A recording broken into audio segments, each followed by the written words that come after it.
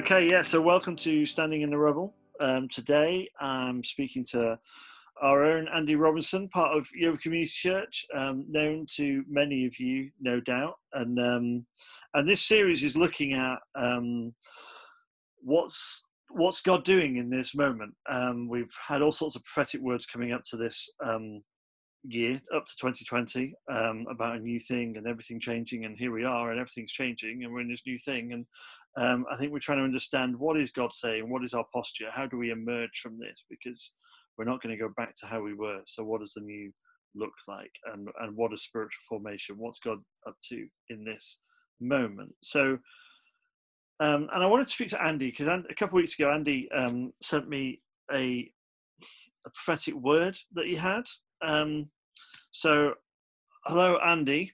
Hi.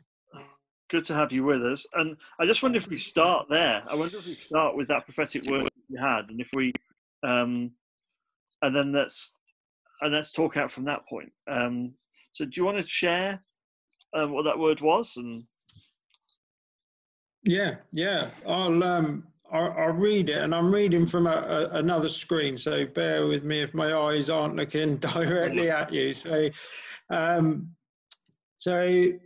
it was very much, I was just relaxing before God and worshiping, really, and I just felt that I had to write this down, but it was important I wrote it word for word. So some of it may not make grammatic sense, but then you can't change the words. So but it was basically this: we stand at the feet of fallen Jericho, in the rubble, the broken down walls.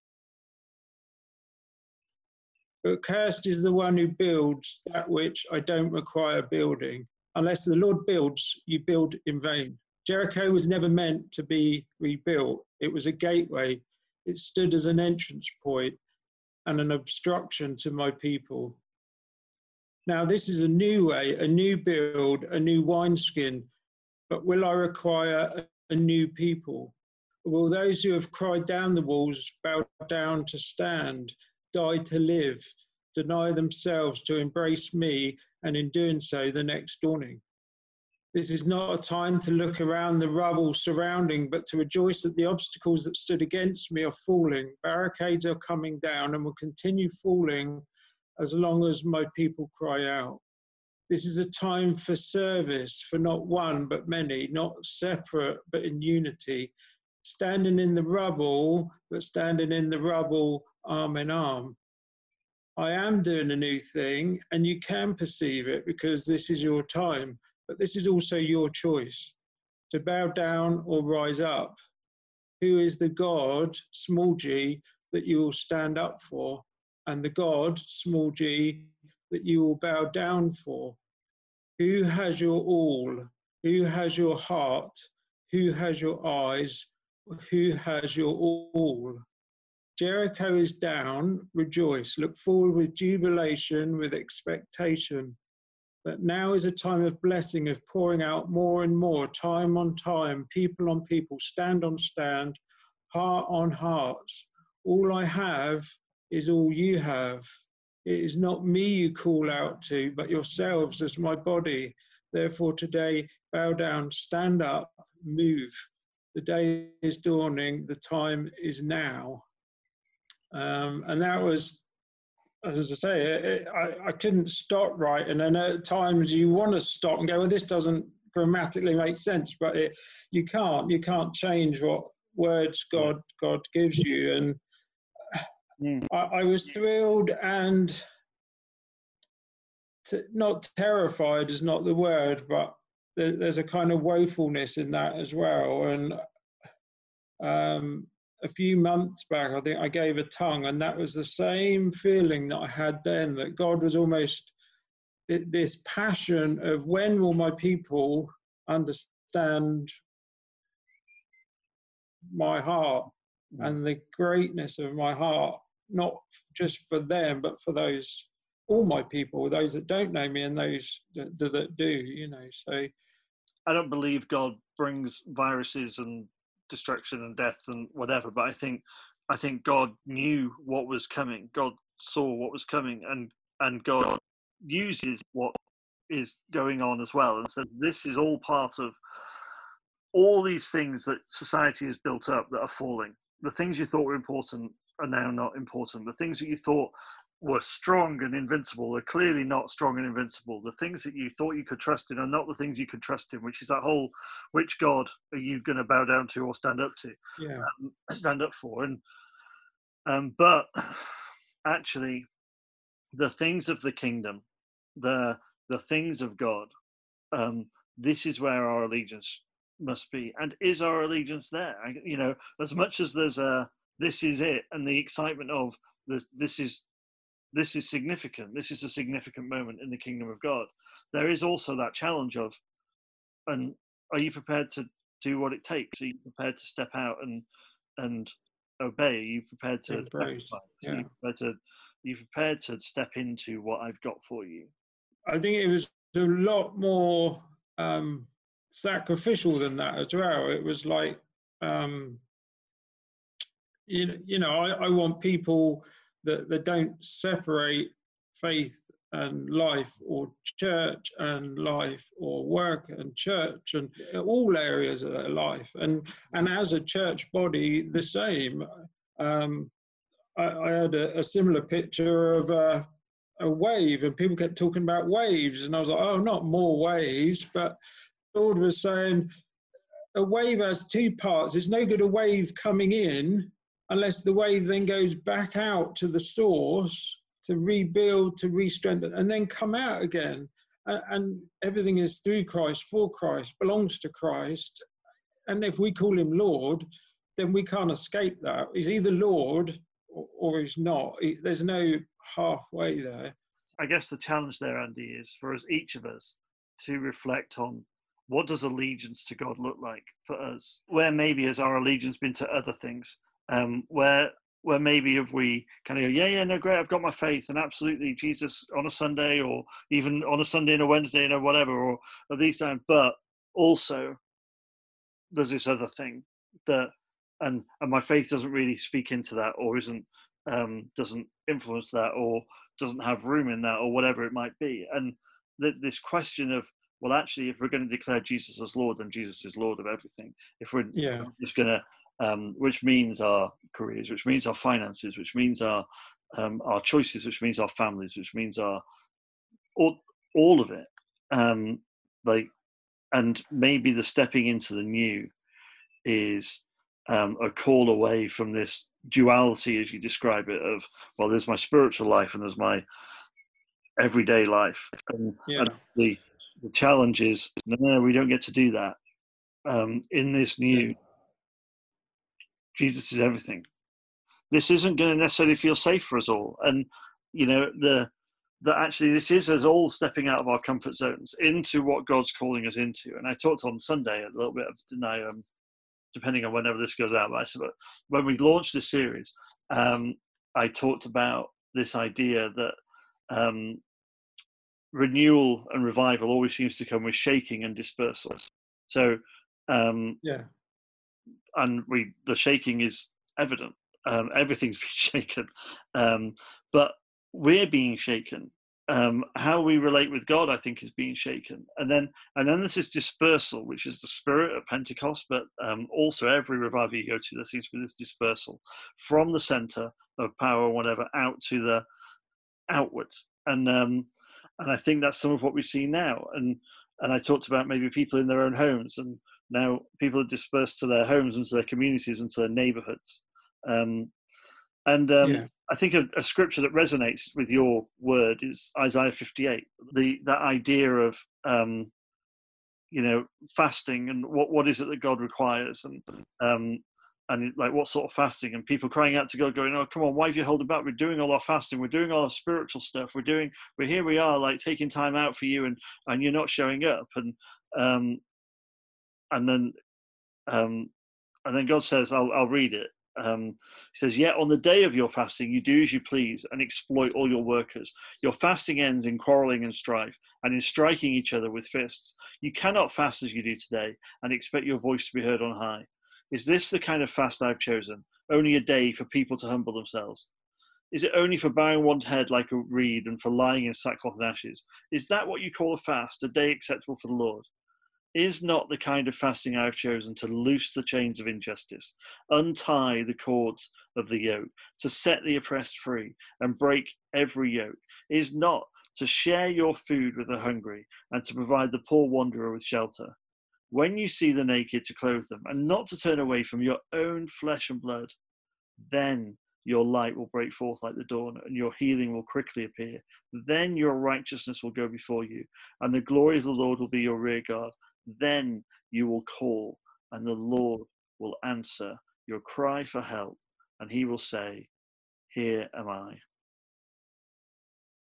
And it goes on. I mean, as I think it is a phenomenal scripture to read. But just that, sometimes you can think we're doing the holy thing, or we've been praying about this for a long time, or I've done some fasting, or I've been reading my Bible, and come on, God, where are you? And God's going, it's so much more than that. Do you not understand? Like, you can't on one hand do that and then at the same time be holding up these systems of oppression. You can't be doing that on one hand at the same time quarreling or serving other gods at the same time. Like the fasting I require is one of service and breaking the yoke of oppression and freeing people and binding up the brokenhearted and feeding the hungry and clothing the naked and tending to the sick. Like, this is it's an action. It's a response of obedience, of action, of dynamic love in action.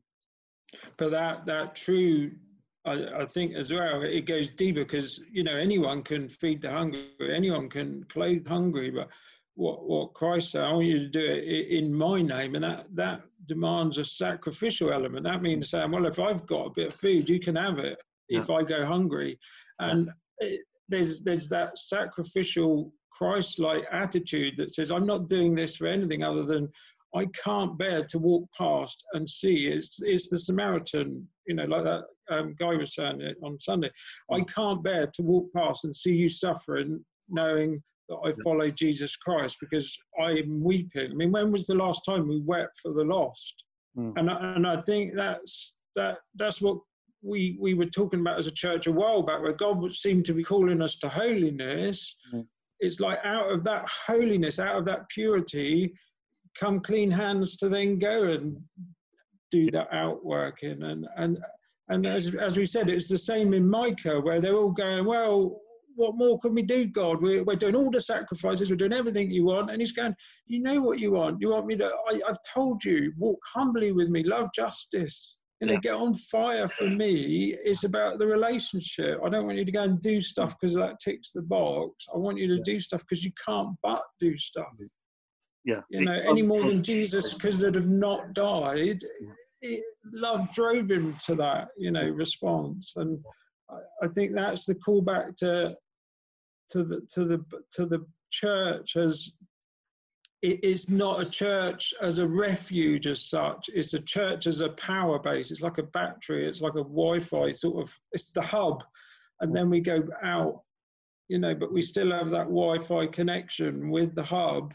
But the hub fuels us to get remote, in His name. So, but it's exciting, but it's also, I think I said to you on Sunday, there's also a worrying of, not worrying, but it's like, I don't want to miss this.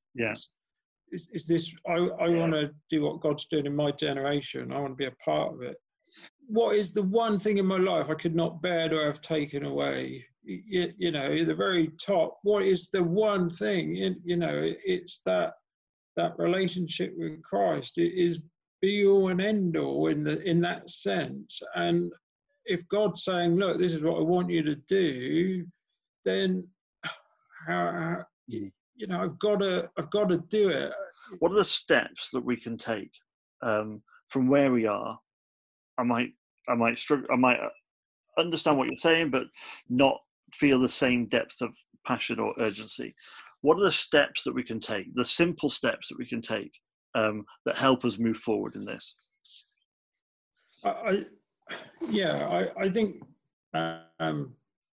so much of this comes down to relationship, and building that relationship. And But for me personally, a lot of it's come through failure, where I've had my moments where God's, like Peter, whatever, he denied Christ 3 times, and yet come Pentecost, there was no way he was going to, because God had reinstated him, no way was he going to back down that time. And I must admit, I've learned through that, but also through suffering of being close to losing everything and having to feel distant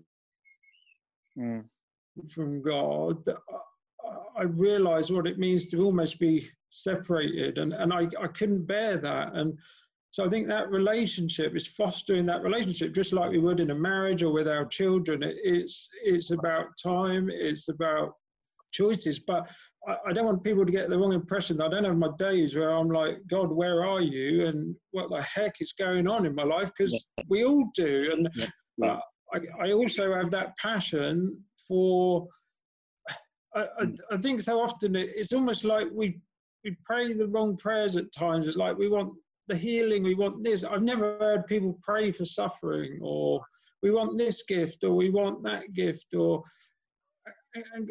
but we want to pray what we want to have a heart, like we want to pray the Father's heart. Lord, what do you want us to do with today? And being that motivated by the Spirit, are we taking our daily journey going, well, I'm going to do this, and if God intervenes, then yeah, I'll change my plans? Or are we starting the day going, Lord, what do you want me to do?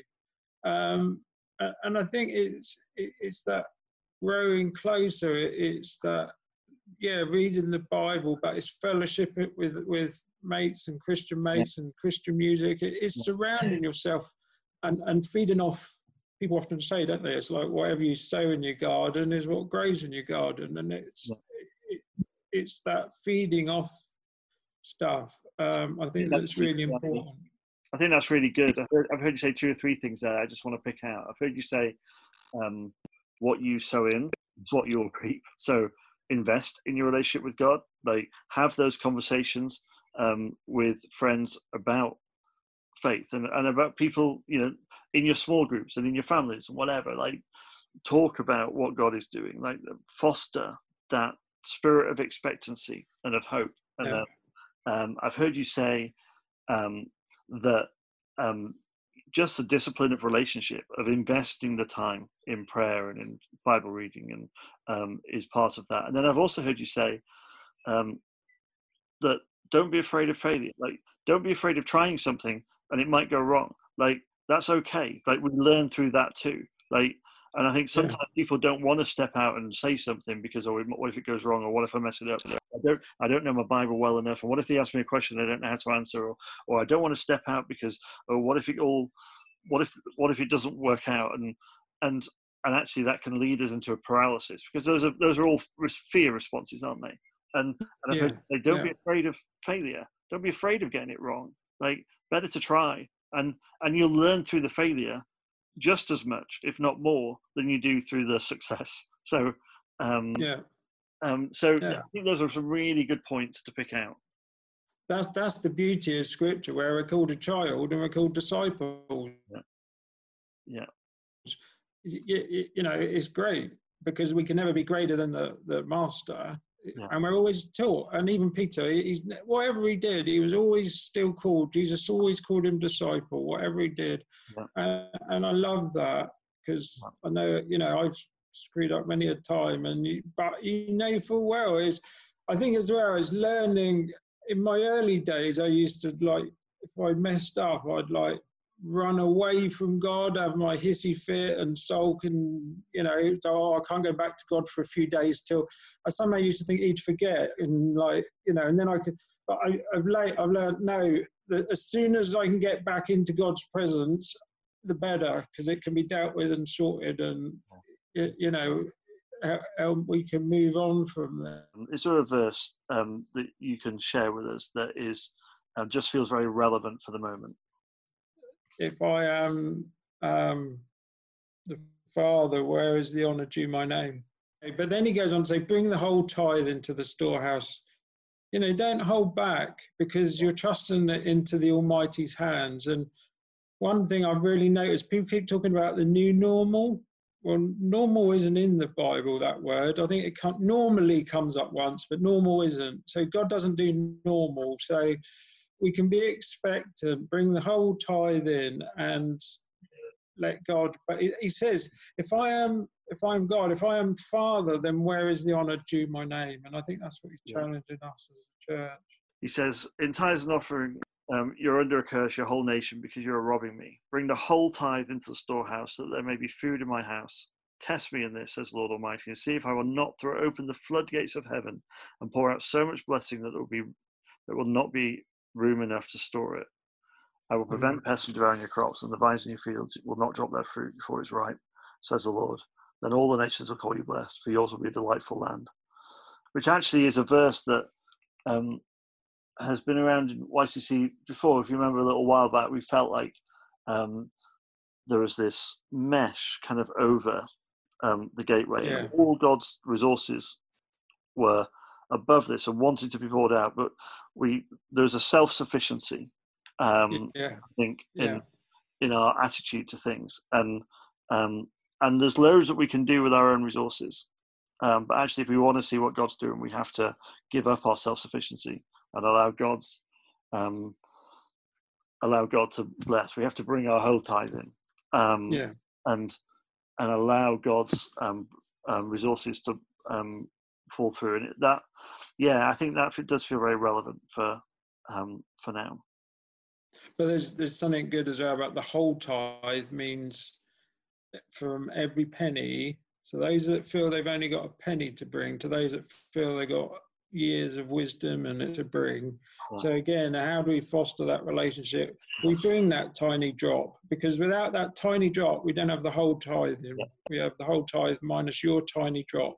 So if you've got a tiny drop, bring that in, because God loves that little widow's mite much, as much as the big bags poured in.